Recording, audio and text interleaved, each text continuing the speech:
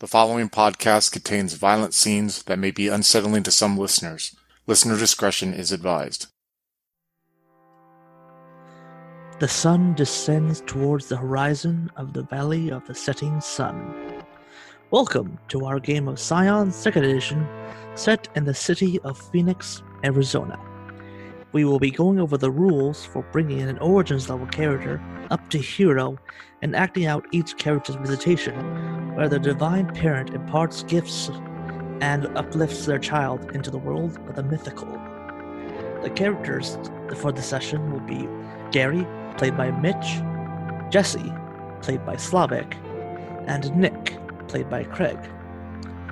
If you want to reach out to us, you can do so on Twitter at twin_cities_VTM, and on Facebook at Twin Cities by Night, and on Discord at Twin Cities by Night. Thank you, and I hope you enjoy. Alright. Welcome, everyone, to the final character creation thus far for the upcoming Scion game, which I still have yet to name. This time around, we're going to be talking about Craig's character, Nick. Hello, everyone. All right, so Nick is the son of who? Again? Of course, when we started doing this, there's all these cool gods in the book to pick out, but I had to do something silly and pick not a god. So Nick is son of Nimue, one of the ladies of the lake from Arthurian lore.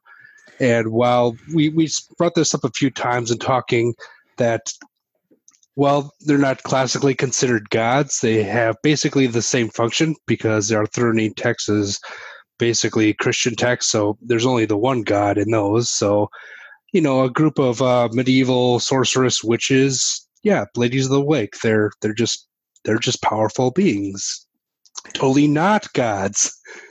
And luckily, even the word God doesn't quite apply to everything quite evenly. Like it sounds like in the Japanese mythology, basically everything kami is sort of like God, spirit thing, all rolled into one.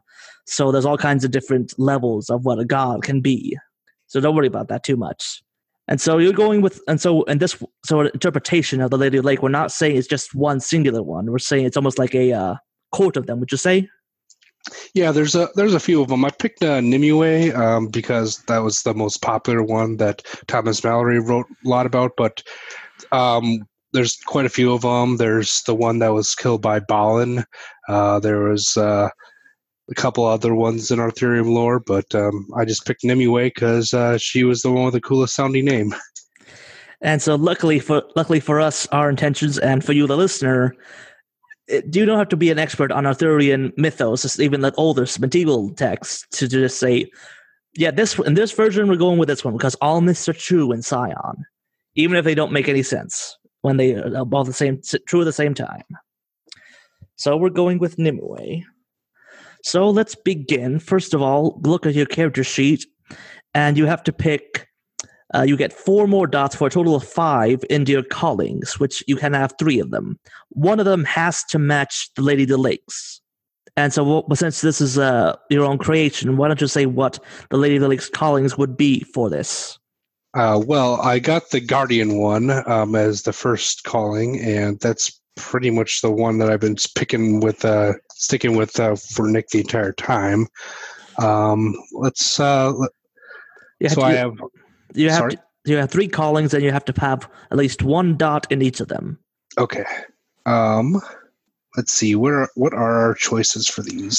So yes, like I said, you're saying Guardian would be one of the Lady of the Lakes. What would you say her other ones are, just for the listeners? So I would say like Guardian would be number 1 because she guards the sword of Excalibur and other stuff. I would say also maybe Creator, because in some myths she is the one who makes Excalibur or something like that. It's fairy forged. Yeah, let's go with that. I mean, in the Arthurian lore, there's always a bunch of like magic swords and magic sheaths just popping out all the time. So they got to come from somewhere. All right.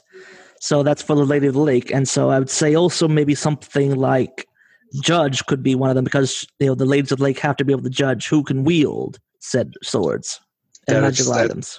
That's also a very good one. Let's go with it. Because like a lot of times in the lore, they they're never meant to use these items themselves. They always had to create the items, guard the areas, and judge those worthy to use them.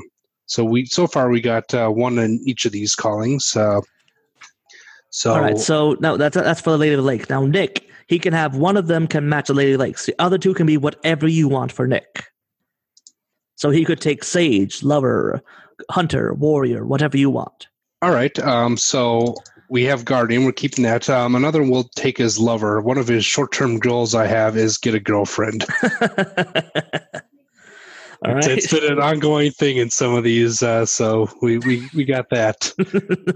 Well, that's interesting because I believe Gary, Mitchell's character, he also picked Lover as one of his callings. Of course, Gary would.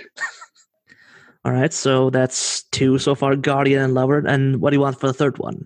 Let's see, where's the list of what's some other ones? There's Creator, Judge, Liminal, Leader, Hunter. Let's go with Leader for our final one. All right. Now, since you put 4 more, you can arrange the dots however you want, as long as there's 1 in each of them. You can have 2-2-1 or 3-1-1. So we have 5 total, so we're going to go 3-1-1. Okay, so you're putting 3 in Guardian or Leader? Oh, yeah. 3 in Guardian, 1 in Lover, and 1 in Leader. All right. So now we could pick the knacks for it. Now you get to pick 4 more knacks, or if you want, you can exchange 2 knack points, quote unquote, for 1 immortal knack, which I include the list of them, which is basically a much more powerful version of a knack. But you can only pick an immortal Guardian knack because that's the only calling you have more than 1 dot in. All right, I'm going to be looking at a list for a little bit. So, all right, and I'll read off the Immortal Guardian list, and all the rest they can be like from a Lover or a Leader. There should be the same ones as you have in your book. All right, here are the Immortal Guardian knacks. There's By Your Side. Spend a point of momentum to move to be next to someone you are protecting in an instant, regardless of the distance between you. You receive an innate warning whenever this knack would come into play. If you are protecting your charge, you do not need to pay the cost. There's Eternal Guardian. When you protect a person, place, or thing that can be measured with scale, standing guard the entrance of your Pantheon's afterlife, keeping a watchful eye on a city all night, imbue a point of legend, rather than spending to invoke your legendary title as a feat of scale. There's Living Pillar. When you protect someone else with your body, you are immune to environmental hazards. The flames of a burning building do not scorch you. A landslide does not crush you. Water cannot drown you, and so on. That sounds like a very good one, actually. As long as you keep your charge close, within arm's reach, they benefit from the same immunity, but still need to eat, sleep, etc. So it is best to leave a hazardous area as quickly as possible. And finally, they cannot be touched. Spend a point of momentum and designate 1 person to be immune to all sources of damage until the end of the session. This only applies if the character is someone you have a bond with or is of a lower tier. If a target does not need to be protected, such as your best friend, the warrior calling Scion, this knack does not apply. What was the pillar one called again? Living Pillar. That is the one where if you protect someone with your body, you are immune to environmental hazards. Sounds like something you would be interested in? Yes, we're going to go with that one. If there's, like, say, a desert or a lake or something, that might be quite useful to help others survive. All right. So now you can pick another Nax and get 1 more, and you can have in Leader or Lover. And Lover, actually. And Lover. All right, let me just look at their list real quick. Right where you look, I will just read off a couple of them for the listeners. For Leader, there's Captain of Industry. When you take charge of a group, roll your knack skill. With 2 successes, you need only spend 2 momentum to add an interval to a complex action. With 5 successes, you need only spend 1. Cloak of Dread. You project an aura of menace that terrifies and intimidates anyone who would dare cross you. Spend momentum and double your successes on any knack skill rolls to intimidate targets. Enemies of a lesser tier and extras simply will not attack you. Good Listener. When you make casual conversation with a story guide character, that character will reveal information or important detail that the leader is looking for, if they know it. Before using this ability, tell the story guide what you're seeking. If the story guide character doesn't know it, you immediately become aware that the character isn't relevant to your quest. Even the most recalcitrant of characters eventually opens up and reveals a clue. This power requires no roll. Grand Entrance. When you make a first impression, roll your knack skill. On a success, the target remembers you favorably, granting you a +1 enhancement to all social rolls made towards them until the end of the session. Inspirational Aura. When you take charge of a group, roll your knack skill.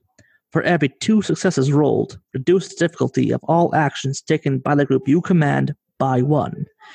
You can inspire a number of people equal to your leadership plus leader calling, or can spend a point of momentum to apply this to a much larger group, multiplying that number by 10 for each momentum spent.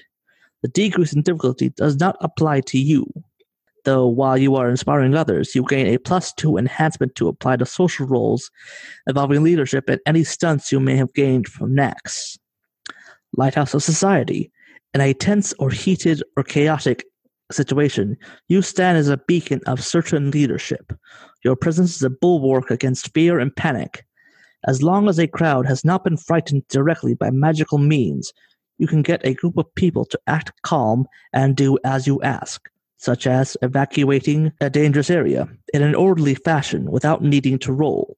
A supernatural situation requires a clash of wills. For example, if an enemy Scion of Eris sows panic into a crowd of mortals so they'll bolt and trample each other, a roll will be made against her. If Poseidon creates a tidal wave that happens to scare people because natural disasters are terrifying, a roll will not be made against him. Perfect Poise. You cannot be shaken by panic or fear unless it is from another supernatural source, in which case you gain +2 enhancement to resist it, such as making Clash of Will rolls. That applies before you roll. You will also gain +1 enhancement to all social rolls involving grace, poise, or composure, and to keep a poker face. This also applies before you roll. So I see Nicholas eventually becoming a brave knight, so perfect poise seems pretty good, so we don't get frightened off. All right. Now we go over to the lover knacks. I think I picked one out for this one already. I'm going to go with the lover's intuition. All right. So lover's intuition. When touching another character, which may be as brief as a handshake, you gain an understanding of your target's romantic life. Ask any one question for the following list for free. You may roll your knack skill and spend 1 success per additional question, such as who or what does this character love? Who is the character romantically involved with? Who is the character close to? Who would the character like to be romantically involved with? This may be used on your bandmates with consent from the player. Yep, we're going to go with that one. All right. And so, like I said before, you can have a total of 5 knacks active. You can have more than 5 knacks, but only 5 can be active at one time. And if you have more than 5, you can, during a rest between arcs, you can rearrange them to have different ones active at a time. All right, so I have, for Guardian, I got a Talisman, a Fortress, a Warning, and then I taken the legendary one, Living Pillar. And for Lover, I'm taking Perfect Poise, for Leader, I'm taking Perfect Poise, and Lover's Intuition for the Lover. That concludes the callings as part of it. Now we move on to birthrights. So you have 7 points to distribute between your birthrights. They can be creatures, followers, a guide, or a relic. Now, since you seem to be making Nick to be a knight, I'm going to guess you want a sword.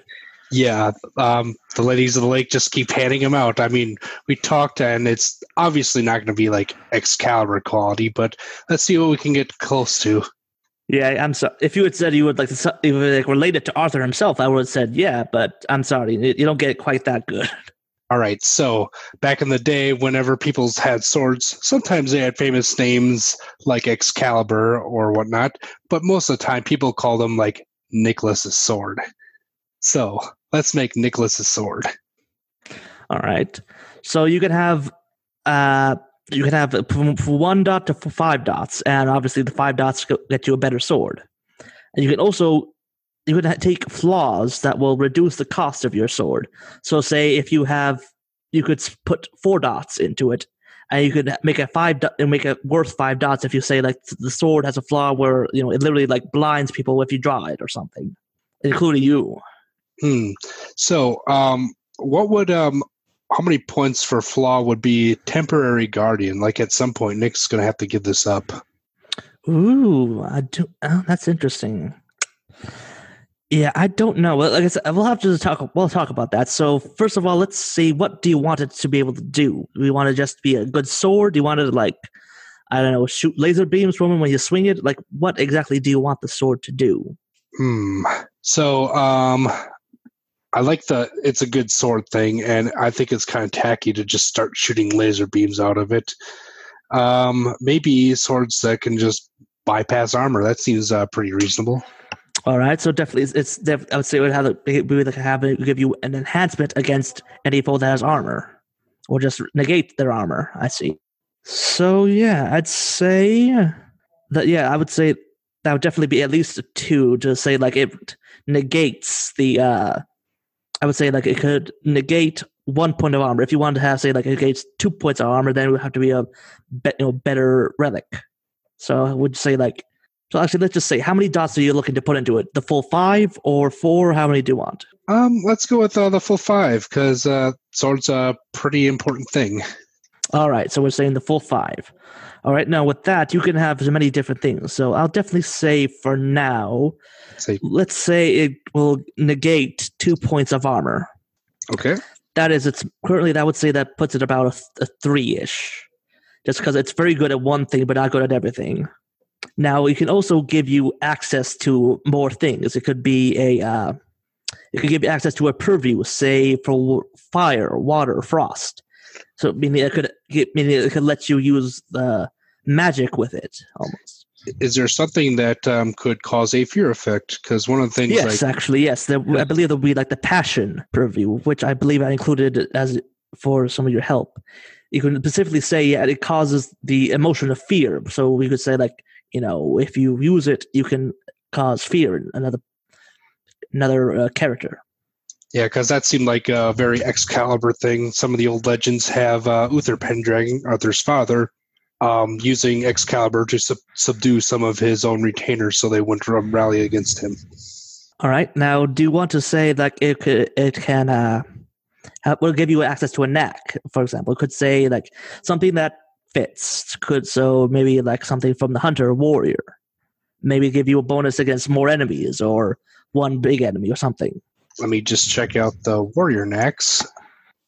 The enhanced impact one sounds pretty good. Whenever you successfully deal injury with your knack skill, which is granted by the weapon, you knock the target back 1 range band. All right, that sounds good. So I would definitely say that would give you the full 5. Just I would say like it give you like a just generic +1 enhancement because it's a good sword, but also like it would negate 2 points of armor. It gives you access to the passion, specifically passion fear purview, and it gives you the knack of impact. What was it? Heavy impact? Enhanced impact, page 112 warrior list. Got it. So yes, that definitely sounds like a 5-star. So you wanted to have before that, what would you say the motif of this sword would be? Meaning that, so since it gives you access to a purview, it would say like what exactly what a phrase that would describe the sword itself, like the chivalry of night will blind cowardly enemies or something like that. Because with Slavek's character Jesse, what we did was the harsh and merciless chill of winter for his bow, which would literally fire the power of the winter against his enemies. So this is sort of like a catchphrase in order to activate the weapon. It can be, but also it's just a way to help sort of say like what kind of match. So it would say like for Jesse's weapon, it would he gave him access to the frost purview, and I would say it wouldn't let him make a gentle snowfall. I would say like let him have harsh ear frostbite inducing wind through like inside a building or something.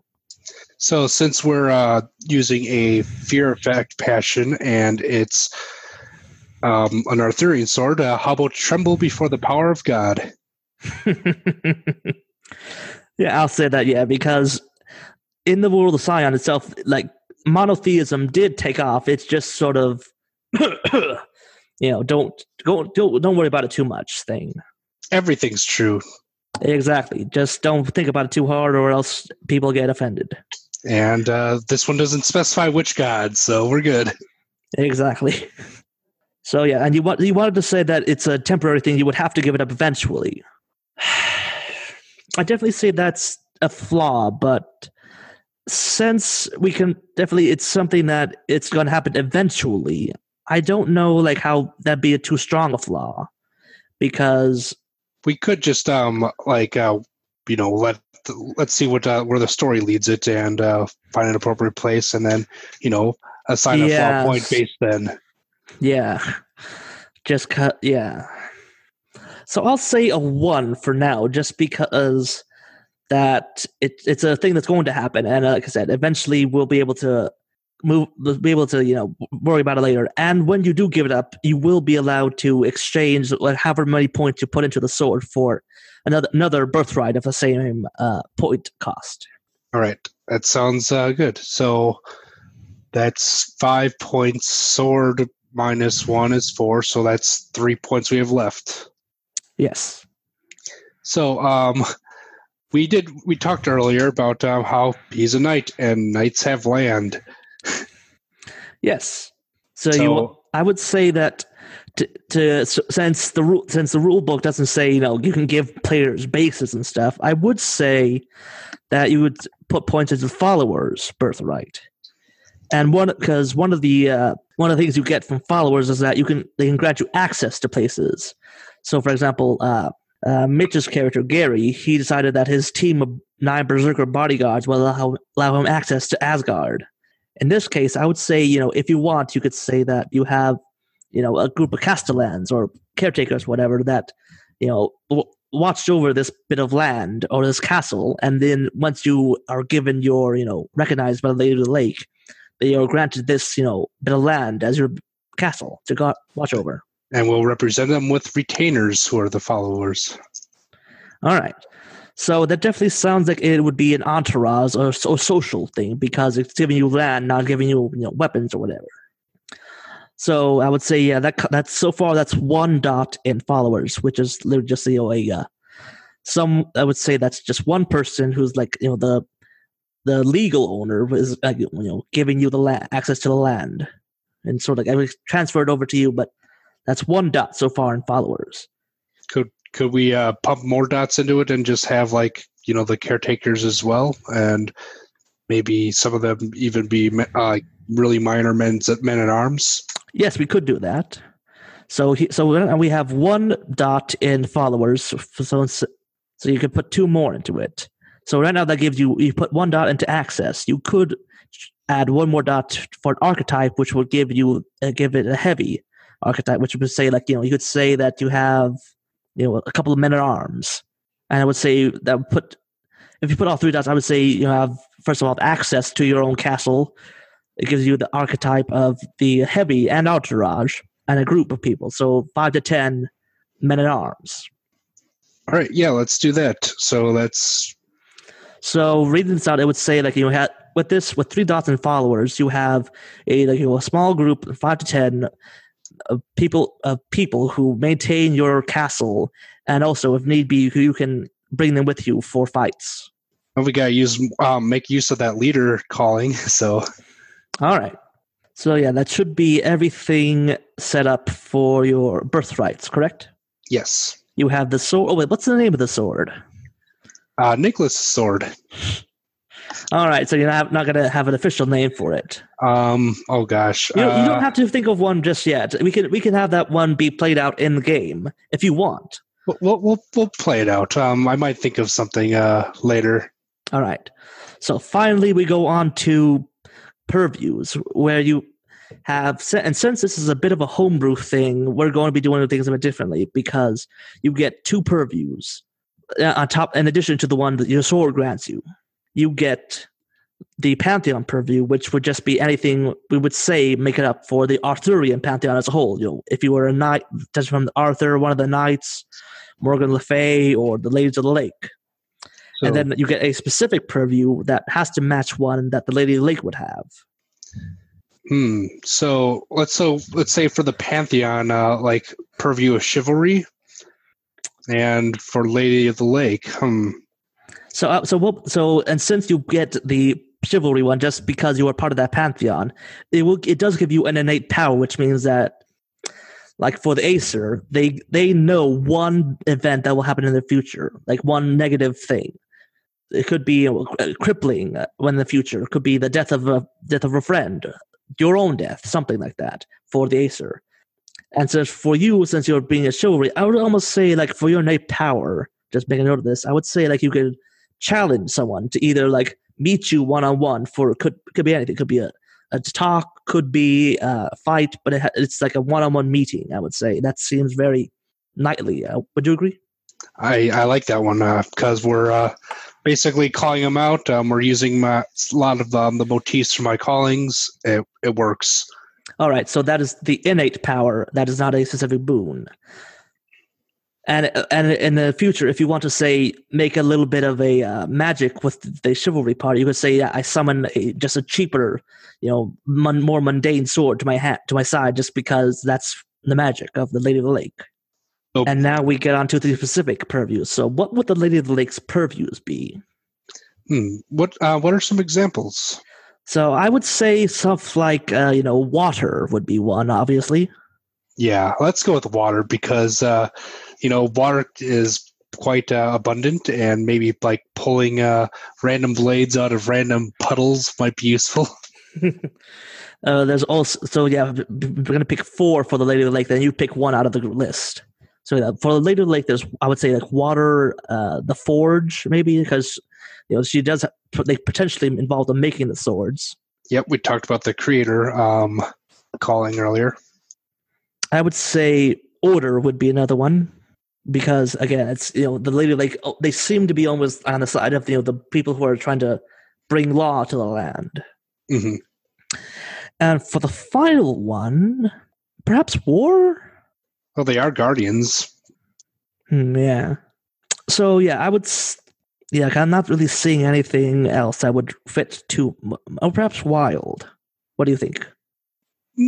Let's go with war for now. All right. So for Pantheon, I have the chivalry call out, and I'm going to take water as the purview. All right. So now you can pick 2 boons from the water purview. Or you can pick them from the water or the passion purview, which was granted to you by the sword. For the water purview, here are the boons.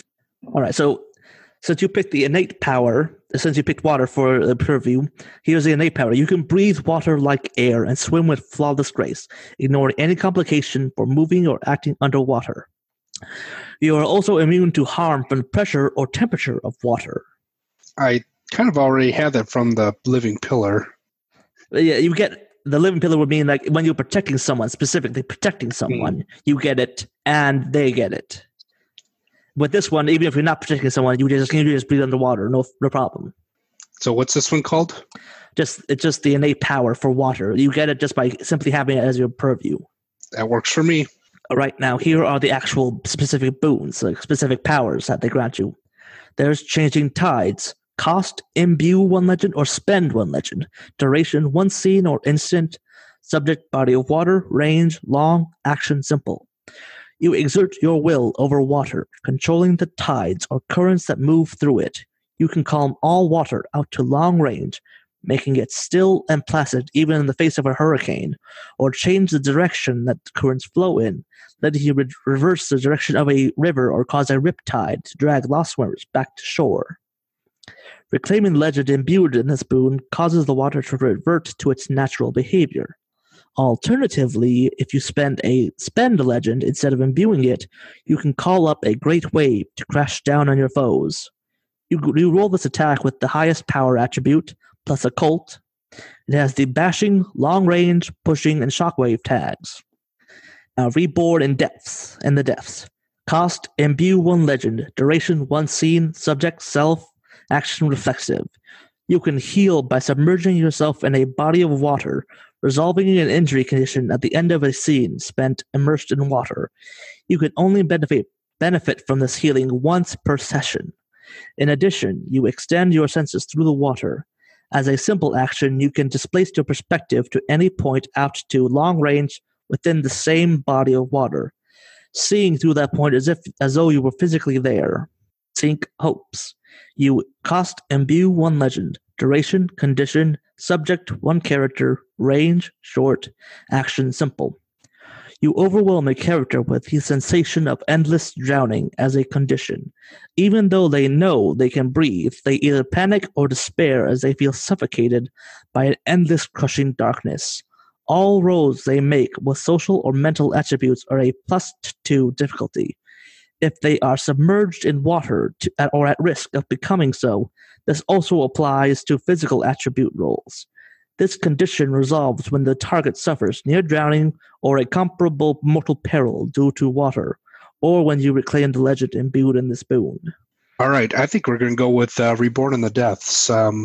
Something bad happens, take a bath. All right. So that's one, and you can pick another in water, or I believe you should be able to pick one in passion because of your sword. All right. Is there a passion love one? No, I would say specifically it's passion fear, but I'll read it out. So for passion, the innate power. You see into the hearts of others, gaining enhancement +3 on assessed attitude rolls. If you observe someone who has a bond towards another character present in the scene, you intuit the bond's existence. So we can know that, please? Now here are the specific boons for the passion thing. Blurt it out. Cost, imbue 1 legend. Duration, 1 scene. Subject, 1 character. Clash, presence plus legend versus composure plus legend. Range, short, action simple. You overwhelm a character with a sudden burst of emotion. They exclaim without realizing it, unwittingly vocalizing whatever they are thinking. Everyone who hears it gains enhancement +3 on assessed attitude actions or other social roles to understand the utterance's context for the duration of the boon. So you could literally instill someone with so much fear they just blur out whatever you want them to say, or whatever they say.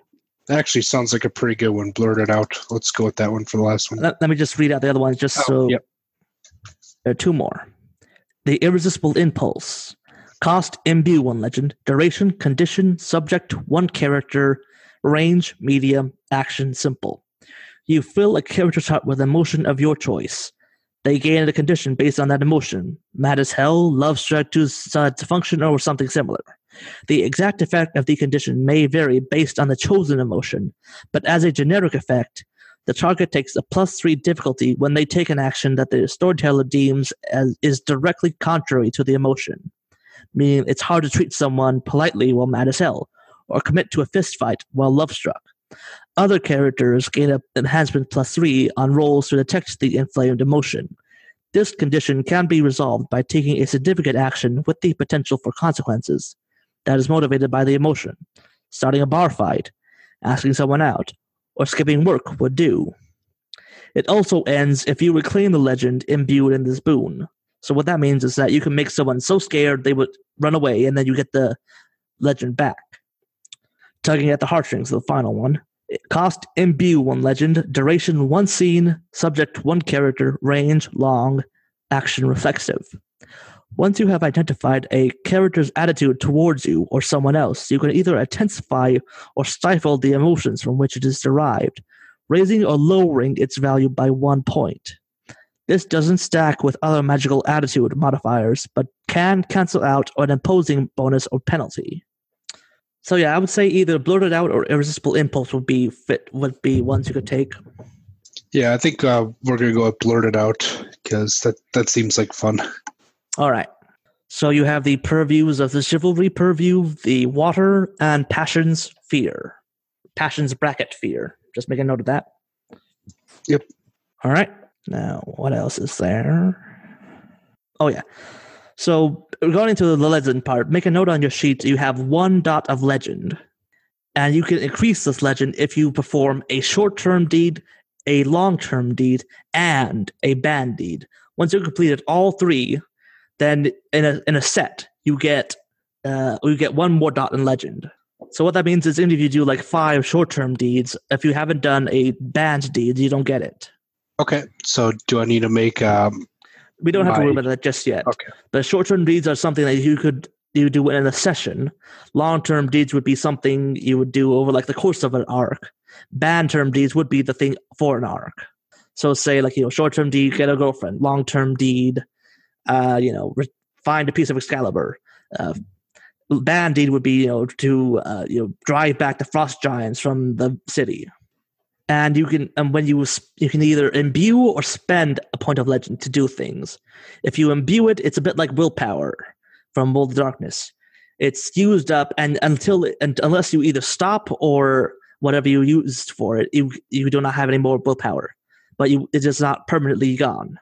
If you spend a point of legend, it is gone until you make either a sacrifice to the gods or you accept a fate binding. So a sacrifice could be like, you offer up, you kill a goat, human sacrifice. It's something that you give up to get back legend. Okay. Fate binding is when you literally say you add another character to your story. It could be someone who hates you. You add them like they are your rival. They will act on their dislike of you to hinder you. Or you could say, someone falls in love with you. Someone becomes your apprentice. Someone just always seems to get there at the wrong moment when you want them the least. Okay, so that's something we add throughout the course of play. Yes, and the strength of the fate binding can increase or decrease as time goes on. Cool. I got a couple in mind for that if it comes up. All right, so yeah, that's something we can talk about more in depth during actual play. So that's something you just need to know. That's something. All right, that should be every. Oh yeah, we forgot to just talk about some of the weapon tags for your sword, just as a last little thing we almost looked over. Let me look at the rules. Here they are. A weapon can have 3 tags, so it would definitely say. Would it say it's piercing for the sword, just as part of the thing? That'll be the tag. Yeah, that's 2 points. So. All right. Yeah. Would you want to say that the sword will come back to you if it's thrown? I don't think it's like a Thor's hammer thing. But maybe. So can I give it the water tag? In order to. No. That's not how it works. All right. Let me look at some of these tags real quick. Yeah, they should be in the Origins book on page 122. Well, actually, I think. Because it says here that there can be different damage types for the weapon. I would say if you picked aggravating as one of the tags, it would say that the water is part of the damage the sword causes. Okay. Let's see. There's lethal, melee, and aggravating. I would say yes. That sounds about right. Would you say the sword is two-handed or no? All swords are one-handed swords. All right. All right. So it's a one-handed sword. Yeah, you just if you use two-handed, it's just easier to control. But so yeah, it's not you don't need 2 hands. No, I'm very much a Fiorist. All right, I believe that should wrap up all of the mechanical things we have to worry about. So please make a note of you did write down all the stuff we said for the Lady of the Lake, the callings, the purviews. I have. Hold on, let me get my thing. All right, just so we have a record for it. I believe we said the Lady of the Lake would have, Guardian, Creator, and Judge, I believe. I get pen out because it's hard to actually type on these sheets. All right, I'm just doing this so we have, a thing for future references. For me especially, because I need to keep all this stuff in mind. guardian, creator, judge. And so what did we say for the purviews? We said water, forge, and war. War. I think there was one more we said. Let's just say I'll add in wild, because definitely like there's more. It's more the Fae aspect of Lady Yes, that sounds right. All right, so just this is what we get for not writing as we go. Yep, this is what you get for making up a character, not just picking one from the book. I gotta be special. Don't worry about it. It's a game about demigods. You're special just by being a demigod. We're science. We're all special. So now we finally get into the role-playing part of it. So before we start, so you were saying Nimue was Nick's mother, and I'll let you say this. Was there any kind of relationship they had before this? Like, was Nick just an orphan? Did he know he had a mother? Didn't really meet her that much? What was the relationship like?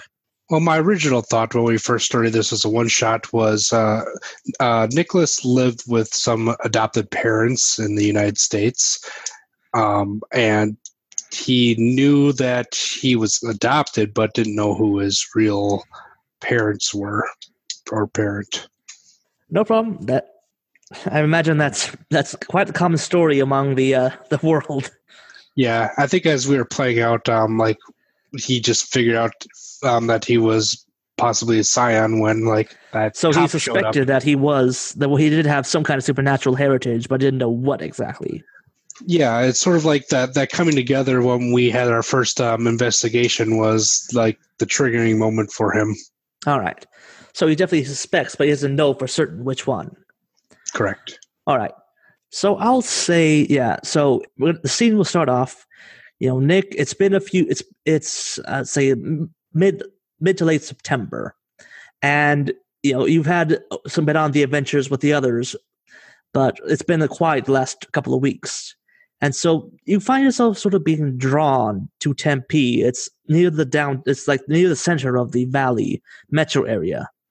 It's especially right by the Tempe Town Lake. It's right by the university, so there's a lot of people around.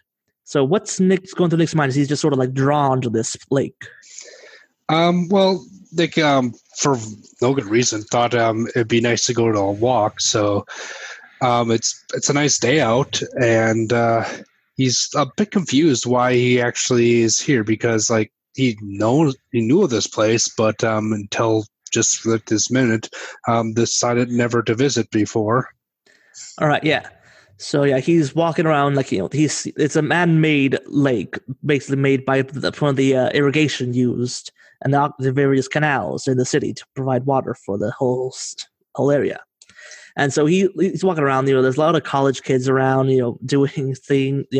Sitting on the shoreline, on the concrete shoreline, looking through papers, doing stuff on their laptops and stuff. You keep on walking, and you just you see like across the way. There's almost like see some like an arm or something. There's something shining beneath like an overpass that goes across the opposite side of the lake. It's like even though it's in the shadow of the overpass, you can see like there's something shining in it. Nick's gonna squint and try to get a better look at it, because like that's usually things don't like just stick out of the water. Correct. For no good reason. And so you sort of like you circle around the outside of it, trying to get like a better angle on it, and eventually you sort of like you walk away from like the main populated part of it, and you go around the edge, and you find that even though you could see people and you see them walking around, they're further away than they should be. Like there's almost like some kind of like fog between you two. Like you can definitely still see people, but they seem so much further away. As you get further and further, like you hear like this almost like this sound as someone like swimming. Nick will look around and like take off his shoes and kind of like dip his feet into the water, just like step in like a couple feet. Yeah, and as you step in, you definitely almost feels like the water like embraces you and brings you further in. And as you walk further and further down, you see like the water from the outside looks a little bit greenish, not mostly clear, but not super easily visible. Once your head dips below the water, you can see it just as clear as daylight, and you see someone sort of like not quite swimming, but also not quite walking towards you. She sort of seems to like hover through the water coming towards you. You see like long brown hair, a blue, like a pale white with like intricate designs dress on her as sort of like this flutters under the water. Nick kind of blurts out, "Oh, this is weird," but it comes out as bubbles. And actually, as it says that, yeah, it's you breathe in, like even though against your instincts, you find you can breathe fine. This is really weird, as he's still trying to talk, but yeah, his lungs are probably filling up with water, and he's not, like, the panic probably quickly leaves him. And so the woman just sort of like reaches out a hand towards you. Nick, not knowing what else to do, takes this woman's hand. And so she takes you and she leads you further down into the water. And after a moment, it seems like, the water gets darker and darker. Like it seems like you're going down further than you think the lake should be. And then like you start rising again. And eventually you rise up into the water, and the water like around you, it loses its green tint and becomes like almost crystal clear. Like if you didn't occasionally like if you didn't look up and see like the sun like dancing across the waves, you would swear that you were just on dry land. And so the woman leads you further and further, and eventually you find it's like this underwater almost version of a court. You see like pillars of like kelp, going around, people like dressed in dresses and other fine clothes going swimming through the water. And you hear like sounds like forges with hammers striking metal. And eventually the woman turns back to you and she says, "Welcome, Nicholas, to the realm of the ladies of the lake." What? Why am I here? "Because I brought you here, my son." And that's what she sort of like embraces you. Nick returns the hug, but it's probably kind of awkward for him because he was probably thinking she was kind of cute, but yeah, as you get a better look at her in like the clear light, you can't quite tell. Like you see some of your own features in her face, but there's also there's not something not quite human about it. There's something ethereal to it. You can't quite put your finger on it. Like he can't tell if she's 16 or 60. Exactly. Yeah. Am I like making noise as I try to respond back, even though I'm underwater? Yes. Wow, this is just so weird. And Nick like is looking around, like trying to like flutter his arms around and like kind of get the feel of it. "Do not worry, my son. You are in no danger here. It's good that we can finally meet face to face." So did you like not want me? No. It's just that. And she looks sad for a moment. And then she says, "We had to make ourselves less conspicuous.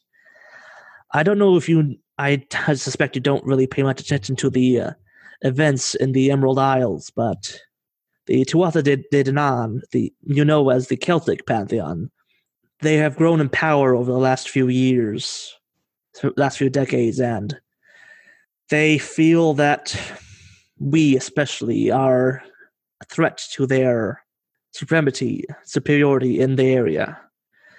They do not feel like they should share with the Welsh. It's petty tribalism, as it always has been." Are you a threat? I mean, to them? I mean, I am simply here to forge, give, and protect weaponry.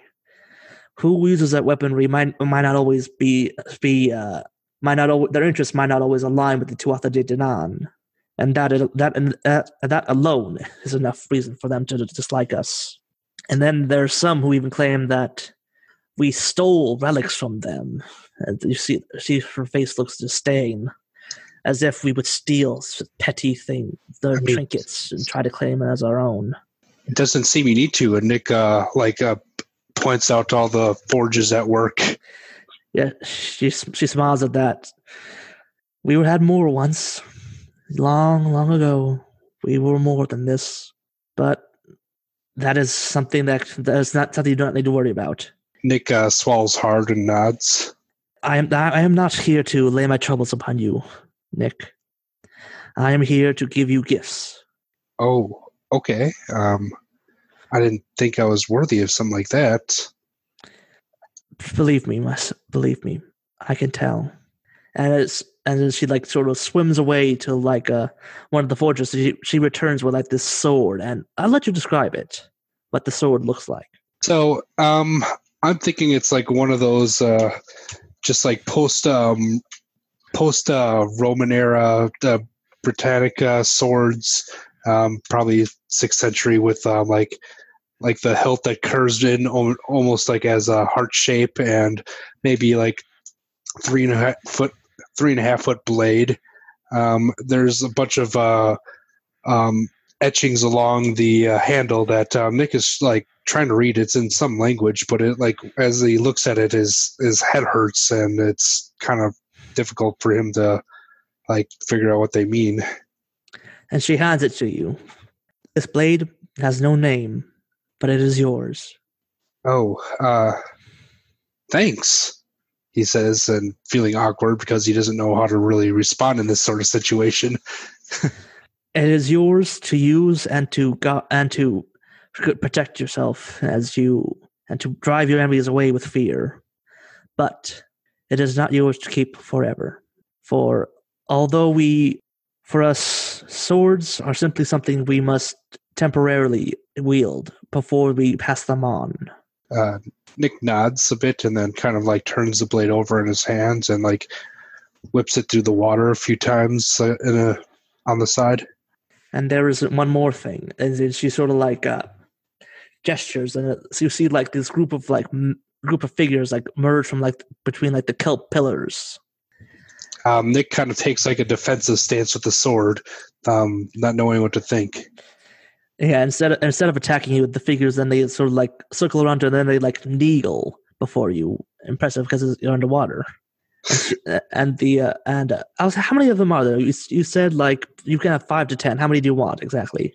Let's go with 7. That seems like a very appropriate number. All right, so yes, there are these 7 figures here kneeling before you, and you see like they have bits of like the thing knightly armor. Some looks like almost more modern tactical armor. You see they have various bits of weapons, blades. Some of them have modern firearms. Oh, really? Guys, you can get up. You don't have to do that. I'm not like a knight or anything. But you are, Nicholas. And then you see like she takes the sword back from you, and she taps the blade on your shoulders. You are Sir Nicholas of the Loch. Nicholas raises his head, and Sir Nicholas stands up and smiles at his mother. These are your men-at-arms, and they will aid you in battle, and guard your own keep. Wait, I get my own house? It is more than just a house, and she pulls like a map, and with like a bit of like it says a deed for it, documentation for it. It is this place here is on a hill in the valley. I was able to over the decades, manage to accumulate enough resources to purchase it for myself. Nicholas is almost giddy because it means he finally doesn't have to live with his step-parents' basement anymore. Thanks, Mom, your ladyship. Mother is fine. Yes, Mother. And he's kind of like confused with all the emotions going around inside of him. Like, yeah, this is cool. Indeed. Oh, I wish I could have seen your face in person all those years. But that is enough wishing about what things could have been. Now we must look to what we can make of it. And then one last thing before I let you return. And she guides you, she waves away your men-at-arms, and she guides you towards like this more secluded spot, away from the noise and the bustle of other people. I follow. And she leads you down. It's almost like this little cave area. You see, it's like built almost like almost like coral cave, As you go inside, you see laying on like a pillar. There's like a illuminated by the sunlight from above and a hole in the ceiling. You see a sword. You see it's broken though. It's still pieces of it are laid in the shape of it, but you can see there's some missing. Oh, are you fixing this one next then, or? Yes, this is Excalibur. The one No way. wielded, the very one wielded by Arthur himself. No way. That's real? Yes, indeed it was, and it shall be again. Oh, is there anything I could do to help? Yes, and she points to like some of the gaps in the sword. It was broken a long time ago. We were able to save most of the pieces, but some still elude our grasp. One of the things I would ask of you, Sir Nicholas, that you find these other pieces. Well, I'll definitely keep an eye out for it. Do we have any leads? Do not worry. We know where one can be found, but it is simply a matter of drawing it to us. That will be the issue. Well, I know a few other people, and I mean, they're trouble magnets, so I'm sure that won't be a problem. That is most excellent. Now you have our gifts, and you know one of your tasks. Now go forth, my son. Sir Nicholas tries to awkwardly kneel in water, and then he finds that it's easier than it should be. Like, even though like there's water all around him, he feels like when he goes to kneel, it feels like there is a solid bit of water underneath his feet almost. So I guess he's confused how easy that was, and then just rises again and says, "Yeah, I'll do my best, Mom. I'll do my best." That is all I can ask of you, my son. Now go. I believe you have a domain to oversee now. Yes, I do. And Nick is just thinking about all the cool like Rolling Stones posters he's going to put up in the halls of this castle. All right, I believe we can end it there, unless you don't have anything else you want to talk about. I'm pretty good. I'm excited to get going on this guy and see where the story takes us. All right, I'm going to stop the recording, and thank you everyone for listening, and I hope you have a great day. Hello again, folks.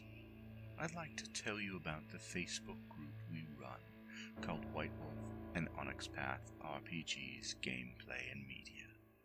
Have you ever wished you could have an easy way to find gameplay videos and podcasts, or just media in general that deals with your favorite White Wolf role-playing games? Or have you ever wished you could find a forum to share gameplay that you have recorded?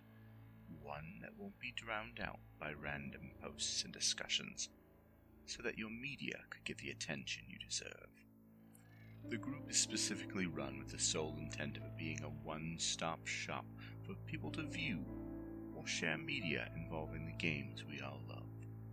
We take thorough steps to ensure the page does not become cluttered and is easy to traverse. The group is already immense and continuing to rapidly grow, with new media being shared every day. Stop on by. We hope to see you there.